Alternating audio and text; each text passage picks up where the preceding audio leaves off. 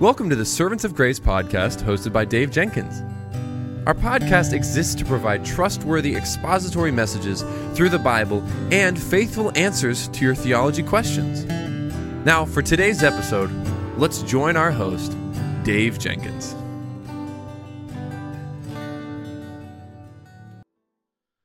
All right, everybody, welcome back to the Servants of Grace podcast. My name is Dave, and I'm the host for this show.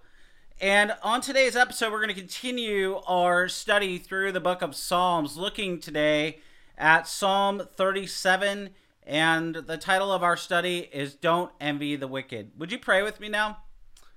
Father, as we come now to your word, we thank you for the opportunity to examine, to explore, to learn from this great text of Scripture that has so much to teach us, Lord. It is so rich, not only in all that it says, but in how it applies to our life today. So, Lord, as we look at this text today from Psalm 37, Lord, I pray that you would help us, that you would give us ears to hear, and not only ears to hear, but, Lord, ears to obey. By the work of your Spirit in our lives, I pray that you would illuminate, that you would open our understanding to your word now, and that we would not only hear the word preached, but that it would land on the good, fertile soil of our hearts, and that it would lead us to repentance. It would lead us to greater love and a greater desire to honor the Lord, a greater desire to turn from our sin and to Christ alone, to grow in holiness, to engage in the mission of God, to grow in our discipleship and increase our love and our desire to spur one another on to love and good deeds for your glory. And we just thank you, Lord, for this time that you've given to us to now open your word.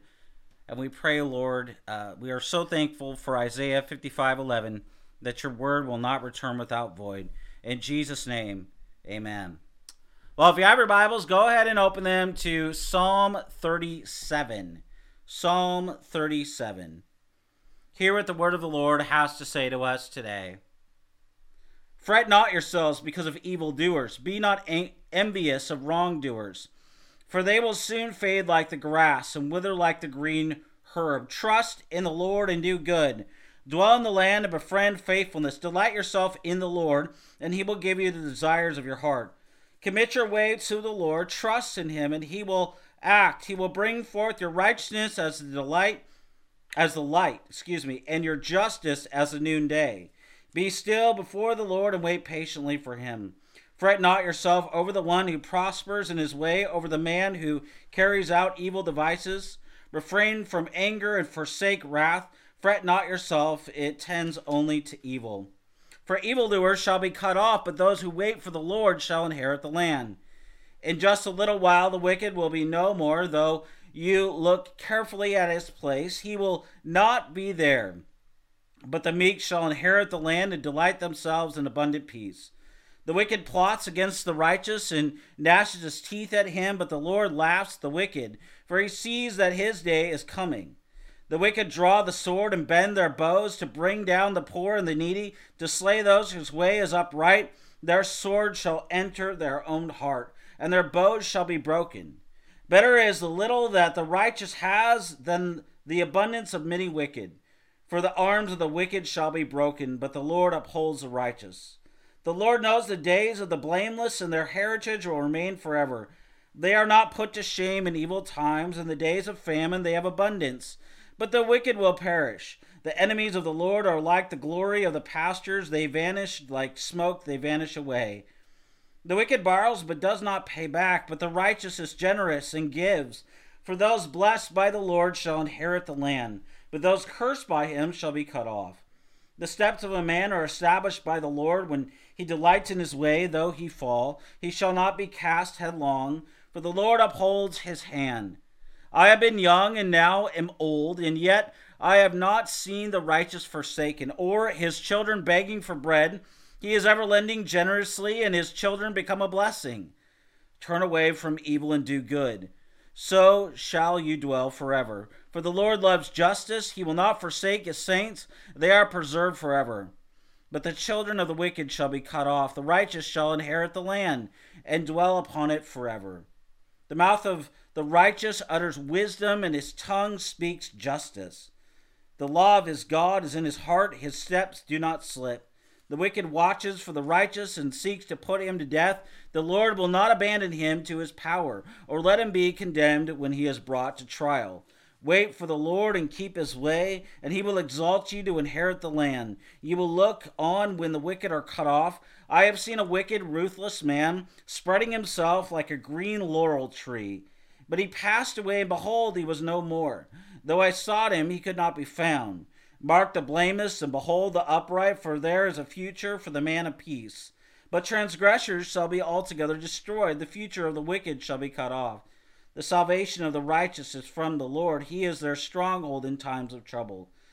The Lord helps them and delivers them. He delivers them from the wicked and saves them because they take refuge in him. And this is the reading of God's holy, precious word.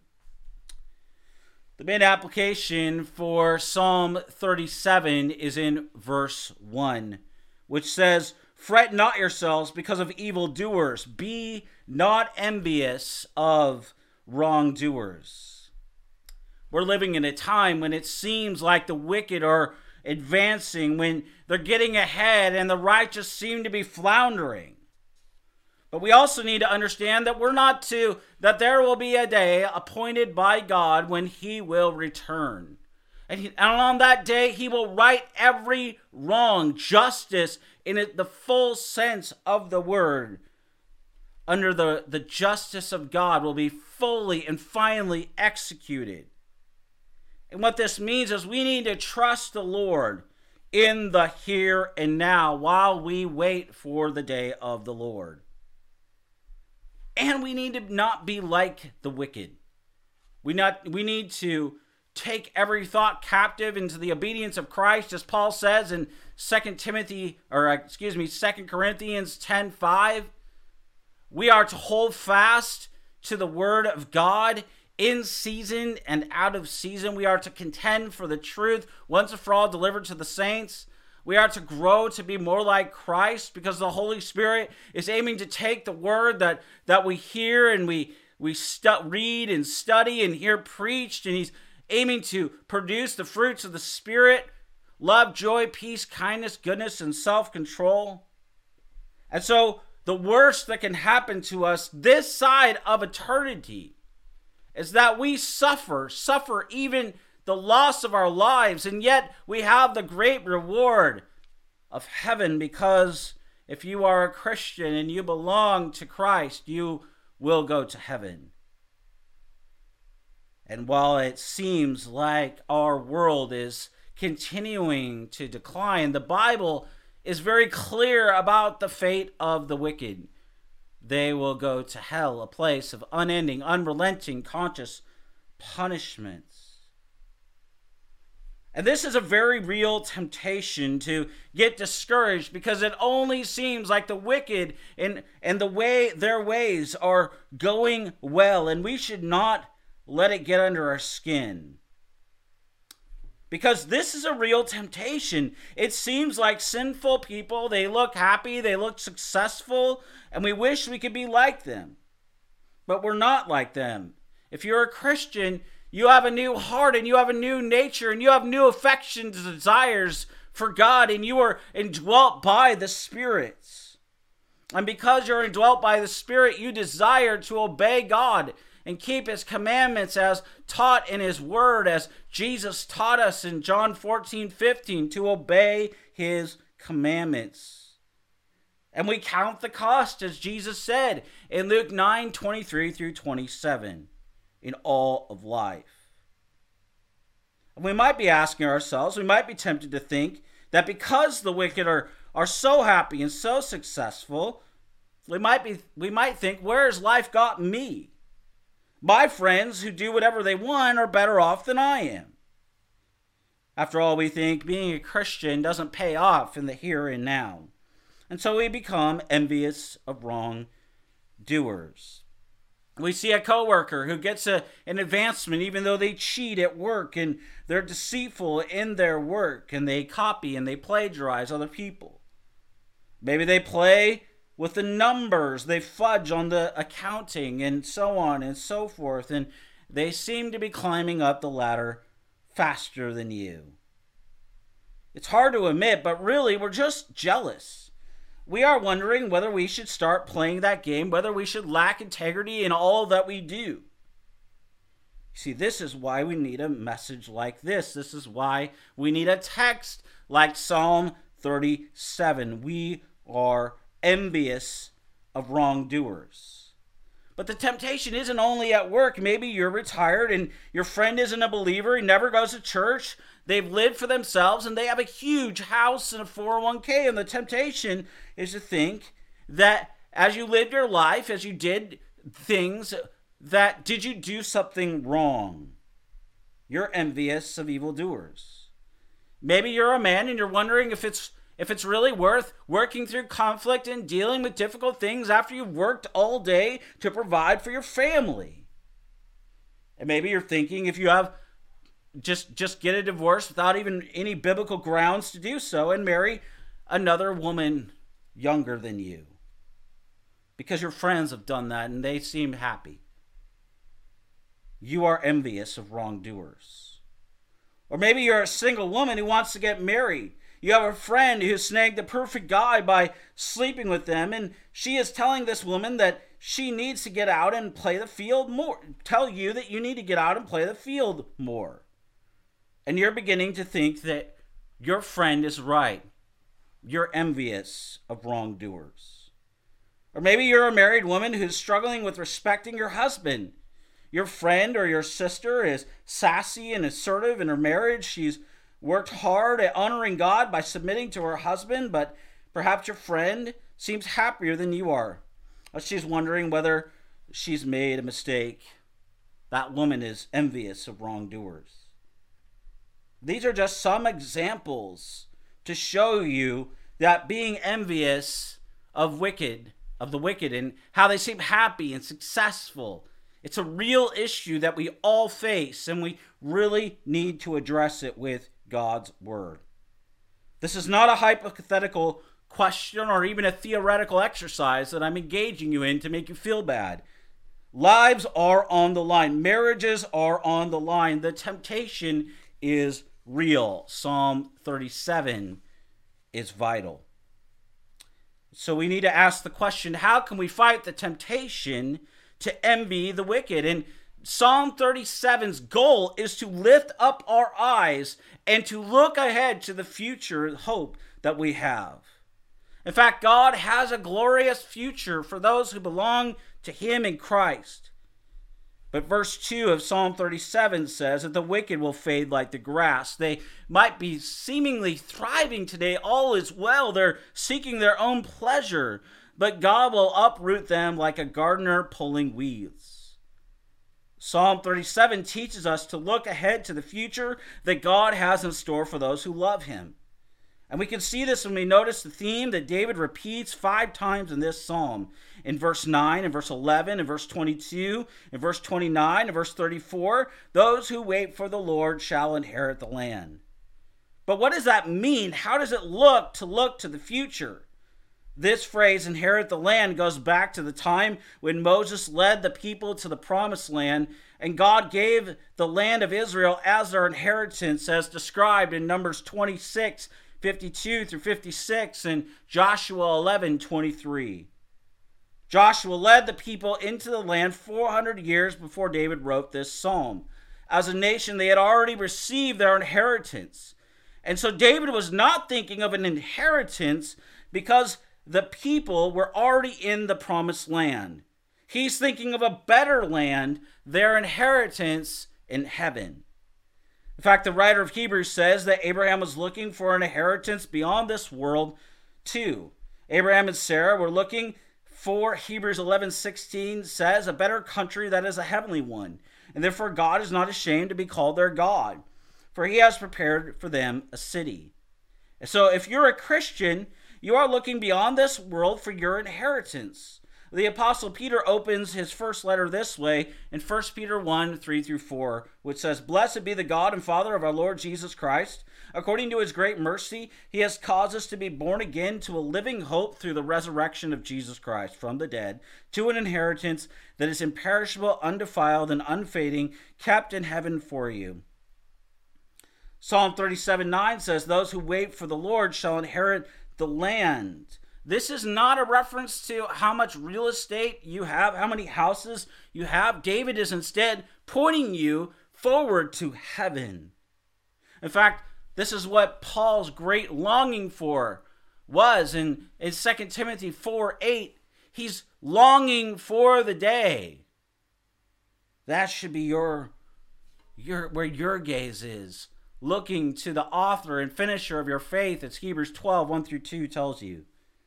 And ultimately, you will not be able to fight the temptation to envy the wicked unless you're looking forward to heaven too. If you're only looking to the things of this world, to the, as Owen would say, the painted glories of this world, the temporal things, and accumulating material possessions and wealth and achievements and honor and respect from the world, you're going to be powerless to fight this sin. Our Lord Jesus looked ahead to the blessings that God had promised him. In Hebrews 12:2, it says, "For the joy that was set before him, he endured the cross, despising the shame, and is seated at the right hand of the throne of God." And so Christ looked ahead when the wicked seemed to be winning, and so he is our example. As a teaching psalm, Psalm 37 contains a number of proverbs that could be standalone. It's also an acrostic poem. It has 22 units that begin with the letters of the Hebrew alphabet in order. And David marks the main transition between the sections of the psalm by repeating his theme. The wicked will be cut off, while the faithful will inherit the land, in verse 9, 22, 28-29, and 34. And this divides this psalm into 5 main sections. And while these sections, David gives us 5 main strategies to fight this temptation to envy the wicked. First, in verses 3-9 of Psalm 37, David will tell us to look to God. These verses contain over a dozen commands that center our hearts on the Lord. And 4 of these commands directly refer to the Lord and appear to be main headings for this section. So first, David tells us to trust in the Lord. Psalm 37:3 says, "Trust in the Lord and do good. Dwell in the land and befriend faithfulness." Trust is faith, believing that God's promises are true and that he will always act in accordance with his revealed word. He will never let us down. Jeremiah says this in Jeremiah 29:11, "For I know the plans I have for you, declares the Lord, plans for welfare and not for evil, to give you a future and a hope. Do you trust the Lord?" Isaiah 64:4 says, "From of old no one has heard or perceived by the ear. No one has seen a God beside you who acts for those who wait for him." Do you trust the Lord? Paul says this in Romans 8:18, "I consider that the sufferings of this present time are not worth comparing with the glory that is to be revealed to us." Do you trust the Lord? Do you believe the promises of God in the Word of God? Do you believe that Titus 1:2 says that God never lies? Because that's what it says. Do you believe 2 Corinthians 1:20 that tells you all the promises of God are yes and amen in Christ alone? You see, you need to believe the promises of God and put the weight of your entire life on the Lord and on his promises. He will never let you down because God always acts in accordance with his revealed word. And if you trust him, you'll have the strength to obey him and do good. And David also tells us in Psalm 37:4 to delight in the Lord, when he says, "Delight yourself in the Lord, and he will give you the desires of your heart." Now, before we're converted, we don't think much of God. We have no desire. We have no appetite for the things of God. He's not beautiful. He's not precious to us if we don't find him satisfying. But you see, when we're saved, God opens our eyes to see his beauty, his glory. And so then we see for ourselves that God himself is the most attractive and beautiful thing and being in the universe. We're overwhelmed by his kindness, by his goodness, by his power and his majesty. Psalm 34:8 says, "We taste and see that the Lord is good." And this is why David says in Psalm 27:4, one thing that I've asked of the Lord that I will seek after, that I may dwell in the house of the Lord all the days of my life, to gaze upon the beauty of the Lord and to inquire in his temple.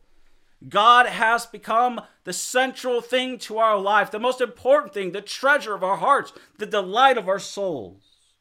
In him we have everything, and nothing on earth compares to the Lord. We need to delight ourselves in the Lord so that we learn and long for the best of all, namely God himself. We often focus on the second half of this verse, the part about the desires of your heart in Psalm 37, verse 4. But if we truly delight in the Lord, then the one thing we want above all else is God himself. And the good news is, in the scripture, we meet God. We learn about who God is and what he's like and what he tells us to do. God has revealed himself in the word of God, and that he is enough. That is enough to know the character, the nature of God, the person, the work of Christ, and so much more. You see, if he gave us the whole world but not himself, we would have nothing. But with him, we have everything, and we can know him. Our God is a knowable God because he has revealed himself in the scriptures. And so when we envy the wicked, the problem is not that we want things too much. Our eyes wander away from God. And so when that happens, we always will try to find cheap substitutes, lesser pleasures, things that won't satisfy, because Ecclesiastes 3:11 tells us that God has set eternity on our hearts. And we will pursue things, cheaper substitutes. When we reject God, when we're in rebellion against God, we will pursue idols. And an idol is anything in our lives that we attach meaning and value and significance to. This is why at the end of his letter in 1 John, John says in 1 John 5:21, little children, keep yourselves from idols. And why in Proverbs, and for example in Proverbs 4:23, that above all that we're to guard our hearts with all due diligence, for out of it springs the issues of life. And so when we envy the wicked, the problem is not that we want things too much. Our eyes wander away from God and we're satisfied by cheaper substitutes. We are jealous of the wicked because we do not delight in the Lord. Instead, we might delight in our job promotion, our pay, our job, our car, or a phone call from somebody or something, a bigger bank account, a larger house, and the list goes on and on and on. C.S. Lewis nails it when he says, it would seem that our Lord finds our desires not too strong, but too weak. We are half-hearted creatures, fooling about with drink and sex and ambition when infinite joy is offered to us, like an ignorant child who wants to go on making mud pies in the slum because he cannot imagine what is meant by the offer of a holiday at the sea. We are far too easily pleased. He is dead right. Psalm 16:11 says that God offers us pleasures forevermore. And what do? We seek the lesser pleasure. The lesser pleasure. We would rather be satisfied by our hobby or our work or maybe even our marriage, rather than first and foremost and supremely by God himself. And what we need to do is to open our eyes to see the beauty and the glory, the kindness and the majesty of God as revealed in Scripture. He is far and away the most beautiful, the most holy, the most majestic and glorious being that we could ever desire. And if the God of the universe gives us himself as he has, and he has revealed himself in his word, and in which his word tells us about the person and work of Christ, the whole world is ours along with him. But David also tells us in verse 5 of Psalm 37 to commit our way to the Lord. And the word commit literally means to roll. It means to roll the burden of life on the Lord. And that means that if you struggle with worry and anxiety, you are to roll your anxiety and burdens and cares on the Lord because he cares for you. 1 Peter 5:7 says, cast your anxieties on the Lord who cares for you. In verse 6, he says that before he says that we're to humble ourselves before the Lord.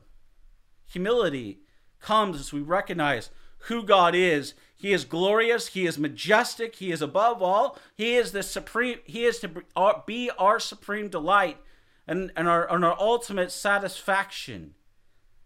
That is why Psalm 16:11, which I quoted earlier, tells us about the pleasures forevermore in the Lord. If you're satisfied by the Lord, you will not desire, you will not seek after the painted glories of, as Owen said, of the world. You will instead seek the superior pleasure and the superior glory that is found in none other than the Lord, as revealed in Scripture. And to close this opening section, David tells us to be still in Psalm 37:7. He says, "Be still before the Lord and wait patiently for him." And now some people try to start with this verse, and they cannot understand why they find it hard to quiet their hearts and find peace. We can only get to this place by following the path that David has led us down in these verses. We need first to decide that we will trust God and believe his promises. We must delight in him. We must commit our plans to him and let him carry our cares and our concerns. And then we'll be able to be still. And twice in verses 3 through 9 of Psalm 37, it tells us, do not fret. You see, it's easy to get angry when we see a wicked man or a woman who seems happy and successful.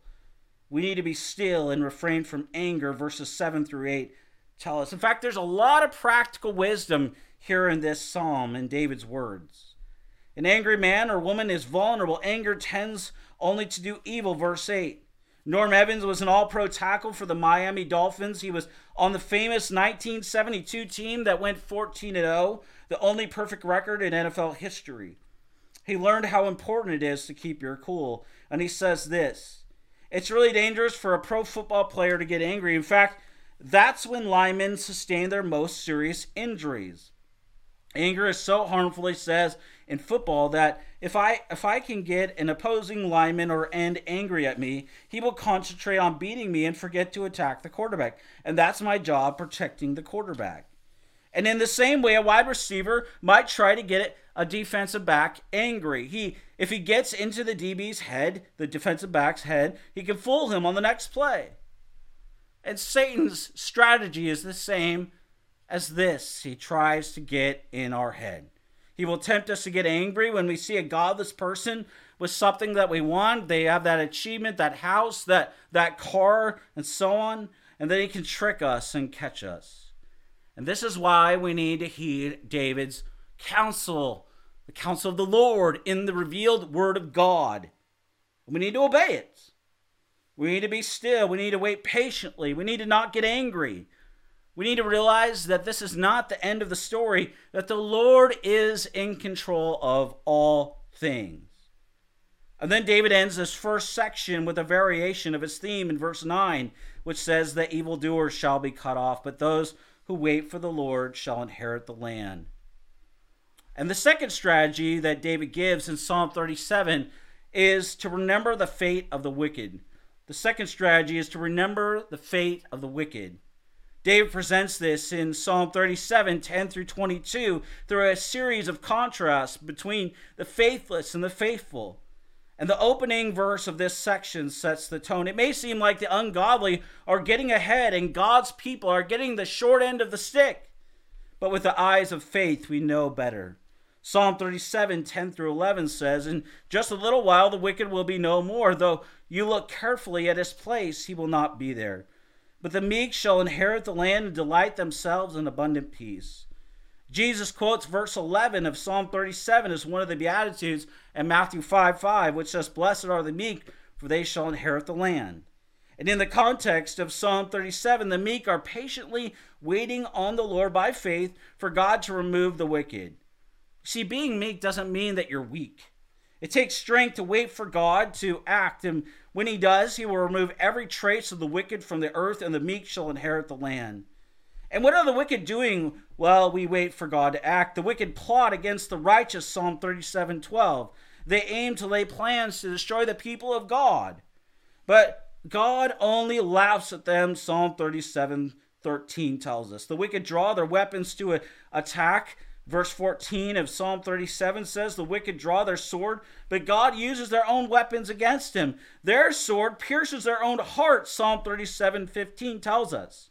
In fact, if you remember the story of the book of Esther, Haman planned to kill Mordecai on the gallows he had constructed and destroyed all the Jews. Instead, Haman died on his own gallows. And in verses 16 through 20, the wicked seem to be powerful and wealthy. They have an abundance. They seem secure and strong. But Psalm 37:18 says the Lord knows the days of the blameless. Notice that. The Lord knows. He's intimately acquainted with the days of the righteous, the blameless. He's not simply mentally aware of the days of his people like an impartial observer. God fights their battles and he provides for them. When trouble comes, the faithful have an abundance, but the faithless will vanish. Like smoke, they will simply disappear. Too many people would take this verse today, according to the state of theology published by Lifeway Research and Ligonier, and they would suggest today, in the church, professing Christians would say that God changes today. That this verse is not true. That God is not interested in us. God does not know. And God is not concerned with us. But this verse clearly says that God knows the days of the blameless in Psalm 37:18. God's intimately acquainted with him. In fact, Hebrews 13:5 and 9 tell us that Jesus Christ is the same yesterday, today, and forevermore. We call this the immutability of God. It means that God does not change. God is not temporal. He's not fickly like us. He's interested in us. This is why Christ has come under the sentence of death to pay the penalty in our place and for our sin. Jesus was born under the sentence of death for us, to die, to rise. And this is good news for us who struggle to wait on the Lord, struggle to trust the faithfulness, the goodness, the beauty, and majesty of God. So if you do not look ahead to see the fate of the wicked, you can be easily tempted to envy them. And while many seem so successful and secure, but in just a little while the wicked will be no more, Psalm 37:10 says. And so David ends this section with a variation of his theme in Psalm 37:22, which says, "Those blessed by the Lord shall inherit the land, but those cursed by him shall be cut off." And the third thing that David says here is that we need to believe that God will bless those who please the Lord. And David summarized this section in Psalm 37:23, which says, "The steps of a man are established by the Lord when he delights in his way." Well, how can this happen? Well, David gives a personal example from his own experience here. And as a mature man, he's witnessed the hand of providence at work in his own life. In Psalm 37:25, he says, "I have been young and now am old, and yet I have not seen the righteous forsaken or his children begging for bread."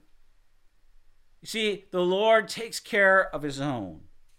And further, this speaks to one of the ways we are especially vulnerable. Many of us would trust God through all sorts of pain and suffering and hardship, but we wonder perhaps about our children. What's going to happen to them?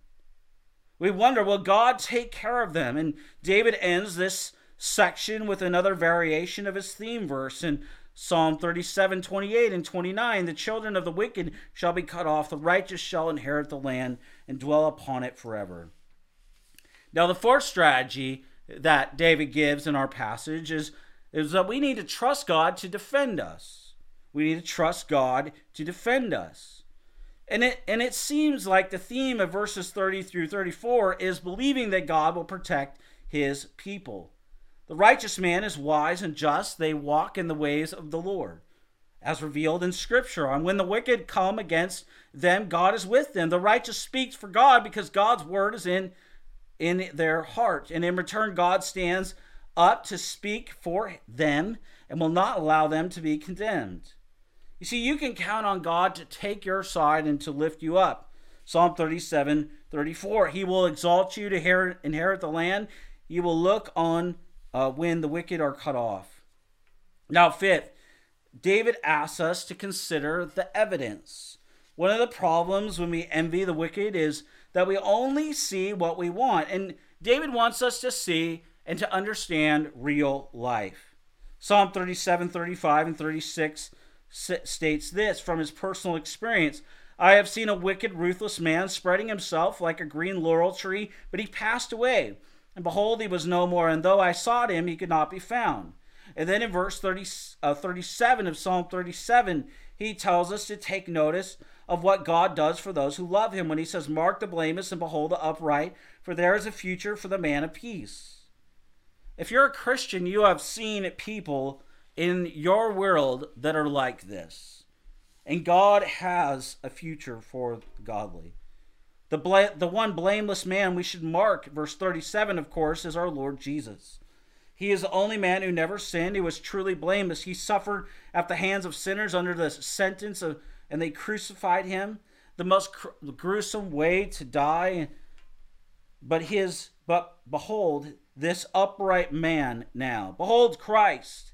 God raised him to life and seated him at the right hand of glory. Jesus was the ultimate man of peace, and God gave him a future, an everlasting kingdom that will never pass away. So if you're tempted to envy the wicked, you need to look to Jesus, the author and finisher of your faith. You need the gospel. You might be a teenager who wants to fit in, and so you accommodate to the world and to peer pressure. And you also might be single. You might be married. You've been walking with the Lord in obedience to his revealed will in Scripture. But you see others who are happy and successful, who are in rebellion against the Lord. And you're tempted to pursue their lifestyle, tempted to compromise, tempted to pursue worldliness. But to do so is to dishonor our Lord. As James tells us, the love of the world causes us to grow cold, and the love of the world is enmity. It's the world is at war with God, because behind the world is the plans of the world is Satan, and what Satan wants to do is deceive and steal and destroy, and what Christ wants to do is give life and life abundantly in and through the person and work of Christ. And this is why we don't need to be envious, because you know what? The worst that can happen in this life, because if we're in Christ, the worst that can happen is we die and we go to be with the Lord in heaven. So we should not be envious of those who seem to have more than us. They seem to be going up the ladder, the corporate ladder, faster than us. They seem to be more well off. They seem to have more abundance than us. We need to look to Christ. If you're in Christ, your life, Paul says in Colossians 3, is hidden with Christ in God. Your future is with the Lord. He is coming to judge the living and the dead. If you're a Christian through him, God has given you an inheritance in heaven. Stand fast in Christ. 1 Corinthians 15, 1 through 8 clearly tells us that he is holding us fast. And we are to stand fast in Christ. Keep looking, keep trusting. If you're a Christian, Romans 8:31 through 39 clearly tells you that you are kept by the sovereign hands of a sovereign God of grace. And that's an amazing thing. But it also means something if you're not a Christian. If you're pursuing materialism, you're pursuing your life for your own way and for your own glory, you must repent and believe and put your hope and trust in Christ alone. In Acts 16:31, it tells us to believe on the name of the Lord Jesus Christ and to be saved. That's true for you. If you are pursuing this world, if you're pursuing the accomplishments and the pleasures of this world apart from God, and you're seeking to be happy and satisfied by the world and by your job and your accomplishments and even your education. Don't you know that Ecclesiastes 3, this man who was given the gift of wisdom and knowledge, Solomon, he said that all is vanity and grasping for the wind. Here's a man who had everything, all the world's gold, all the accomplishments of the world. The world's leaders were coming to him for guidance and wisdom because of his God-given gift. And he says that all is vanity and grasping for the wind. And at the end of Ecclesiastes, he says in chapter 12 that we're to fear God and to keep his commandments, which is the same thing that Jesus says in John 14:15, when he says that we are to obey the commandments of God. In fact, Jesus says in Matthew 11:28-30 that the commandments of God are not burdensome, that his yoke is light. If you have come to faith in Christ, that's true for you. Because Romans 5 tells you that you have the peace of God that has made you right with God. You have the righteousness of God imputed to you by faith in his name. If you do not and have not come to faith in Christ, you do not have the imputed righteousness of God. And you have no warrant to believe that you will make it into heaven. You have no warrant to believe that you will enter into the pearly gates of the celestial city, as John Bunyan would talk about it in The Pilgrim's Progress. You have no hope and you have no assurance that you will go to heaven. And yet for the Christian, they have all the assurance and all the hope that because of what Christ has done, what he said in John 19:30, it is finished, and the veil was torn in two from the top to the bottom. They have all the hope in the world because of Christ. And so, dear Christian, understand today that while our world pursues its fleeting pleasure, it is only momentary. And the treasures that you have in Christ, the rights and the privileges that are yours because of Christ, Christian, are infinitely greater than anything that the world could ever give you. Whether it's promotion, whether it's more money, whether it's more education or accomplishments, and that all of these things are vanity and grasping for the wind in light of eternity. That is why we have work to do. We are not to be envious of the wicked. All they have is now. And yet we have something both now because of Christ, and yet in the future when Christ returns and Christ fully establishes his kingdom, we have something infinitely greater. And that is, we have Christ. You see, even if without Christ in heaven, heaven would not be a place of hope. Some of you are pursuing just the world. You're pursuing your job and you're pursuing things of life more than you're pursuing Christ and honoring him in all things now. And you're envious of the wicked because your focus is on the wrong thing. You're focusing only on the here and now. And yes, we have work to do. And our work is to be done with excellence, all for the glory of God. We are to work hard. Nobody is saying otherwise, especially me.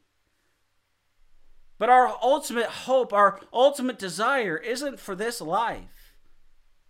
And to end with the most accomplishments and the most money and the most houses and the most possessions. The aim and goal of our life as the Westminster Confession of Faith begins. It's to glorify God and enjoy him forever. That is what Psalm 16:11 is offering us, pleasures forevermore in the Lord. That is why the psalmist continues to talk about the desires of our hearts and whether they're aligned with the revealed will of God in Scripture or not. Many of you might many Christians do, in my experience, treat the will of God as a mystical thing. But Paul says in 1 Thessalonians 4:3, the will of God is for your sanctification. Paul says in 1 Thessalonians 5 that the will of God is for you to be thankful in Christ Jesus. That's the will of God. To grow to be like Christ, to grow in thankfulness to God. That is the clear, definitive word of God speaking to you, telling you, you wonder what the will of God is. It's for you to grow to be like Christ. 2 Peter 3:18 tells you to grow in the grace and knowledge of the Lord Jesus. Because if you're united to Christ by faith in his name, you are in union with him. You are to commune with the Lord. You are to grow up in him. And part of growing up means not being envious of those who are more successful than you, seem to be happier than you, have more accomplishments, have more kids, and so on and so forth, and material possessions. If that's you today, dear Christian, I urge you to do what 1 John 1:9 says. If we confess our sins, he is faithful and just to forgive us and to cleanse us of all unrighteousness. Why? Because Jesus is, as John says in 1 John 2:1-2, our advocate before the Father. Hebrews 4:15 and 16 invites us to the throne. God invites us not to a throne of condemnation, but to a throne of grace. Romans 8:1 says, therefore, if anyone is in Christ, there's no longer under condemnation. That means that there is therefore now no condemnation for those who are in Christ. You are invited not to a throne of condemnation, but to a throne of grace, dear Christian. To know that the peace of God that passes all understanding, as Paul says in Philippians 4:6-8. Because that peace is yours, Romans 5 tells you. And it's becoming, Paul says in Philippians 4:6-8, it's becoming more real because you now are indwelt by the Spirit. And the Spirit is taking the truth that you hear, that you read and study in the Word of God, and He's making it more precious and more real in your life so that you'll treasure Him and honor Him in all of life. Let's pray. Father, we thank you for your Word, that it is not only sufficient, it's for our life and for our godliness, but we thank you, Lord, that it's binding on our lives, that it teaches us and instructs us in the way in which we are to go. So, Lord, if we are envious of the wicked, may we repent and may we understand that we have a superior pleasure, that you offer something greater, something more infinite, something infinitely greater than any worldly possession, any worldly entrapment can offer us. And Lord, may we be satisfied not by, as Owen said, the painted glories of the world, but by the glory of God in the face of Jesus Christ. And may we call sinners to repent of being satisfied by a lesser pleasure than the pleasure of God in Christ. In Jesus' name we pray. Amen and amen.